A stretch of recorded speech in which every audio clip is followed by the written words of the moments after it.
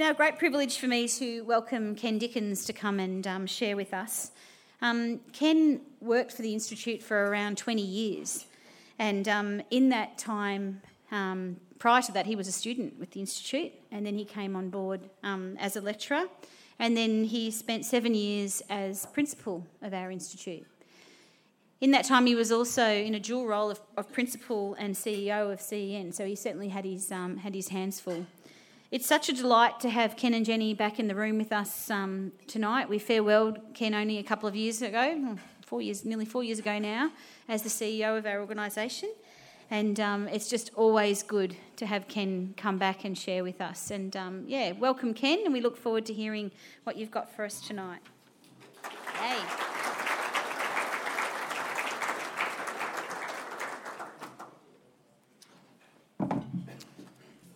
First thing, no more election updates until I'm finished, okay? No sneaky looks at your phone. Look, I want to say what a great privilege and honour it is for me to speak on behalf of so many wonderful, faithful people who have been involved in the National Institute over the 40 years of its existence. And I also thank God for the National Institute because it has been very, very significant in my life. When I first got involved in Christian education, I realised there was something very rich about CEN schools. They were called Christian Parent Control schools in those days. But one of the things that I was soon to learn was that this group of schools, this association, taught me much more about the Lordship of Jesus than all of my time as an evangelical Christian growing up in evangelical churches. And I saw that the Lordship of Jesus was much, much bigger than I ever imagined, and that he claimed all of life. And it was that thought, that truth, that kept me motivated as a teacher, as a principal, as a lecturer in Christian education. You've come here on this weekend because you own or are responsible for an association or a school. Some of you have a couple of schools. But I want to tell you, you have another educational institute that you own, that you are responsible for, and that is the National Institute. This little association called Christian Education National owns and runs an accredited postgraduate teaching institution. That is no small feat. And in fact, I think it's unique in the world that a group of schools and a small group of schools would own its own accredited teacher training institution. And CEN and the National Institute have always been one body. Sometimes we've seen each other as differently and we've had different emphasis, but we've always been one. And I want to just acknowledge Michelle, the CEO, who is a graduate of the Institute, and the board, the current board and past boards, for their support and for their foresight in seeing that the National Institute, a body of educators that keep educating other educators to think and teach Christianly, is absolutely essential and non-negotiable. And that's always been the case since its inception. Not only that, but there's been a recognition that this institute needs to be supported and funded by a group of schools. Now, other parts of the world, institutes of higher education may get funding from a whole lot of places, and no institute of higher learning can survive on fees alone. It always needs to be underwritten. And this body has continued to see that that is essential. And I pray that continues and abounds. I've had the great privilege of working with so many wonderful people, and I was nurtured in a reformational worldview by Richard Edlund, and for that I'm very grateful. And I was nurtured in biblical theology by Rod Thompson, and those two ideas together have been at the heart of what the National Institute is all about. Let me just reflect a little bit on some of the history. This is not an accurate historical account, it's my reflection, my understanding of the way things happen, but it started way back in a couple of schools in Victoria, of all places. Mount Evelyn and Mountain District Christian School, and they had this idea that the teachers needed to think deeply about their tasks from a biblical perspective. And it's no accident that Jack Mickelson was principal of one of those schools and has continued to see the absolute crucial role that teacher training has in keeping our movement faithful. And out of that movement, there were two men who were foundational, who laid the intellectual foundations for the Institute, upon which that was going to be built by others. And I talk about Stuart Fowler, the late Stuart Fowler, and some of us attended his funeral last year, and Doug Blomberg, who is not here but has sent his commendation. And in that time, as one of the students was Andrew Schmidt, who's still a lecturer with the National Institute, and also been poached by another organisation to head up their Bachelor of Education program. But Stuart and Doug, when I first started with the Institute, were my key lecturers, and I want to say that they've been the backbone of the National Institute. Doug, as you've heard, went to Institute of Christian Studies in Toronto, and if you don't know about that institute, it is the place where all of the key reformational philosophical thinkers in the world have been trained. And Doug became president of that institution and before he moved back to Australia. Stuart, even into his old age, continued to be closely associated with the National Institute. Stuart Fowler was one of the leading Christian philosophers in Australia. He was a philosopher and a theologian, but he was also a person with a keen interest in technology, and he was ahead of his time. Not many people know this about Stuart, but I remember once Stuart brought up his computer to the National Office and had a staff meeting with us because he wanted to show us all a new program that was going to be very important. And as he got started, he couldn't find his mouse anywhere. So Stuart said, I'll just drive it without the mouse. And he managed to do that, but it just kept on going haywire the whole time until we realised that Alan McCartan, is Alan here tonight? Yes, well, Alan is the Chief Financial Officer of Christian Education National, which worries the heck out of me, but the mouse was on... what's your name again? Alan's knee for the whole time and making it do all sorts of wonderful things as Stuart was trying to explain to us this wonderful new technology. ICE, which was the Institute of Christian Education, morphed into the National Institute for Christian Education. And together with the Institute for Christian Tertiary Education, sorry for all these acronyms, that was the organisation that grew out of Christian Community Schools. Christian Community Schools, of course, morphed into Christian Schools Australia. But we had this group there and we had the National Institute, and together we formed what was called the Christian College of Higher Education. And it was that organisation that secured accreditation from the government. It was the New South Wales government time. That was later to become a national accreditation. But that, after a while, became unacceptable to the government because they said you've got the National Institute, you've got the Institute of Christian Tertiary Education, and you've got this thing called the CCHE. Are they really governing what you do, or are you sort of just making this a kind of shell organisation? And so they said, you've got to change. And it's that time that we made the very difficult decision that we would take our accreditation through Morling College. Now, I say that was difficult because at that time, our partner, ICTE, had been taken over by Morling College, and Morling College already had a relationship with the government.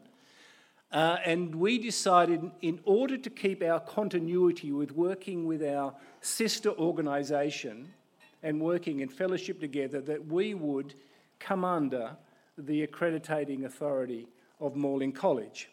And we did that for continuity, and we did that for fellowship, and we did that for pragmatic reasons. We weren't in a position to fund an institution that was going to go it alone and have an accreditation from the government in our own right. Things have changed since then, and I'll talk about that. But I just want to talk about during the time when I believe the Institute grew and flourished, and that was under the leadership of Richard Edlund. And when I talk about Richard, I've got to talk about Annette as well, because she was integral to the leadership and Richard's huge output and capacity. During this time, we formed formal study relationships with institutions in Kenya, in Canada, in New Zealand and England. There may be more. During this time, we were involved in something that was quite innovative and unique, and that is students at public university could study from a Christian perspective, 25% of their course. And the education component of that was written and taught by the National Institute. Now, we didn't make any money out of that. We did that because we thought it was a wonderful opportunity. That was called the Macquarie Christian Studies Institute.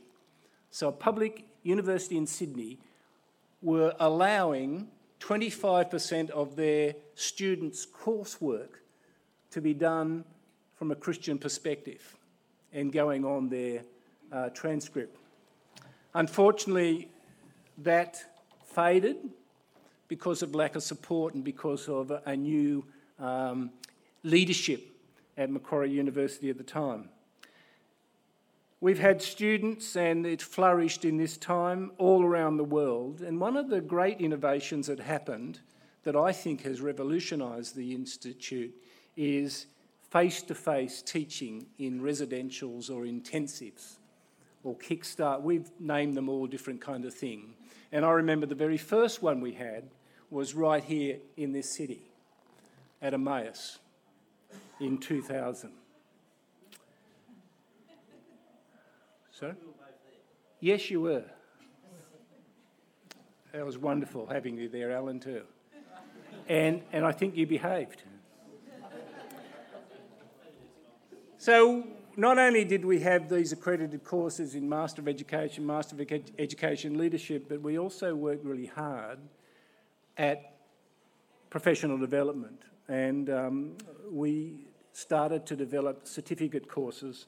And I want to pay tribute to Chris Parker here. He's already been acknowledged, but I had a wonderful time working with Chris, and Chris was involved in the postgraduate study, but more and more became impassioned about the certificate courses and developed them and still enjoys teaching them. And we now are an accredited provider of professional development. And it has now been seen as part of CEN rather than part of the National Institute, but we're all together anyway. But most people who have studied with the Institute have been greatly impacted by studying the certificates as well or instead of.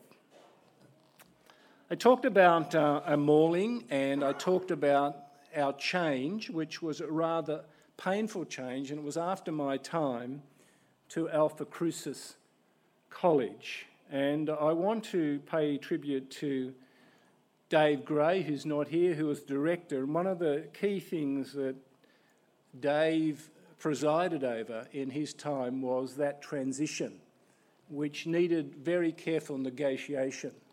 And I think he did it wonderfully. To put it simply, my understanding of why we have moved to Alpha Crucis College is it gives us a better opportunity to maintain the CEN distinctives. That's why we did it, and I believe that's the case. We are the postgraduate program provider for Alpha Crucis, whereas in the Morling situation, we were working, in a sense, under our competitors. And it was awkward at times, with good faith and with goodwill, but it was awkward. But now we have an opportunity to say we are doing the postgraduate education provision and we can do it the way we want to do it. Of course, with all the academic requirements that an accredited provider insist upon, but we want that anyway. One of the great things about the Institute, in my mind, has been the faculty. And the Institute, I think, is a little bit like Hotel California. You can check it any time you like, but you can never leave. Look, I'm still hanging round. Rod Thompson is back. He keeps on coming and going. Now, Rod Thompson, you probably think Rod's a godly, scholarly kind of person. He's just a naughty boy. Do you know that Rod Thompson is the only faculty member who was sent out of a staff meeting in the National Institute? True. Alan McCartan was responsible for that as well. Alan worked for the National Institute before he became the Chief Financial Officer for CEN. Jill, who was the chairperson of the council for so long and was so influential and leading it, is now back as a lecturer. Jeff Beach, who was the academic dean, I thought he was still back, but apparently he's worked out there are other ways he can hang around with the academic dean, and so he doesn't need to be a lecturer. Speaking about the academic dean, I just want to pay tribute to Beth Beach.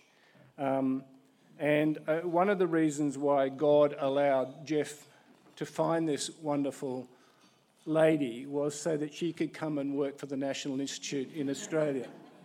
We had lost our registrar, and I remember praying that God would provide a registrar with academic background and someone who could understand the academic postgraduate scene. And that very day I was talking to Jeff and tell me about your new wife, Jeff. And he described the kind of person that I'd been praying about. And so it wasn't long that we realised that we needed her to be the registrar, and then it wasn't long that we realised that registrar was the wrong position for her. She should be the academic dean. And that's what she is and what she's done. Even Doug is back. Not as a lecturer, but he's part of the APRC. We all just keep coming back. And we keep coming back because we're committed to help teachers to keep thinking biblically.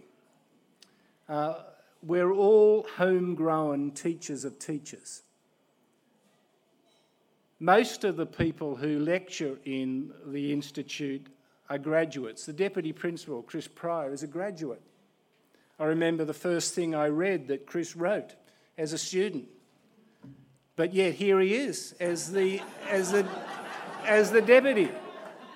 And in fact, most of the lecturers, like me, were students, and they got fire in their belly about Christian education and about the Lordship of Jesus over all of life and about influencing other teachers, that they wanted to teach it after being students. And so in this room we've got Jill, Tim, Andrew, Miriam, Lindsay, Melissa, Fiona, Jackie, Narelle. They're all previous students who are now lecturers, and if I've left anyone out, I'm sorry. And looking around that table, the only people I've left out are Jenny, my wife. She's a graduate of the Institute, and she kept me together while I was leading. And I haven't mentioned Charlie because he got in first and did a master's before the Institute started. But I want to mention him because he's a good bloke, and he's one of my best mates, and he lectures for the Institute. So no one's left out in that table, I think. Do you know that there are about 17 lecturers in the Institute who have doctorates or who are engaged in doctoral study? That is a much higher ratio, I believe, than most universities in our land. That is quite phenomenal for such a small university. And those people who've studied have been doing other jobs while they've been studying, while they've been teaching, and while they've been lecturing.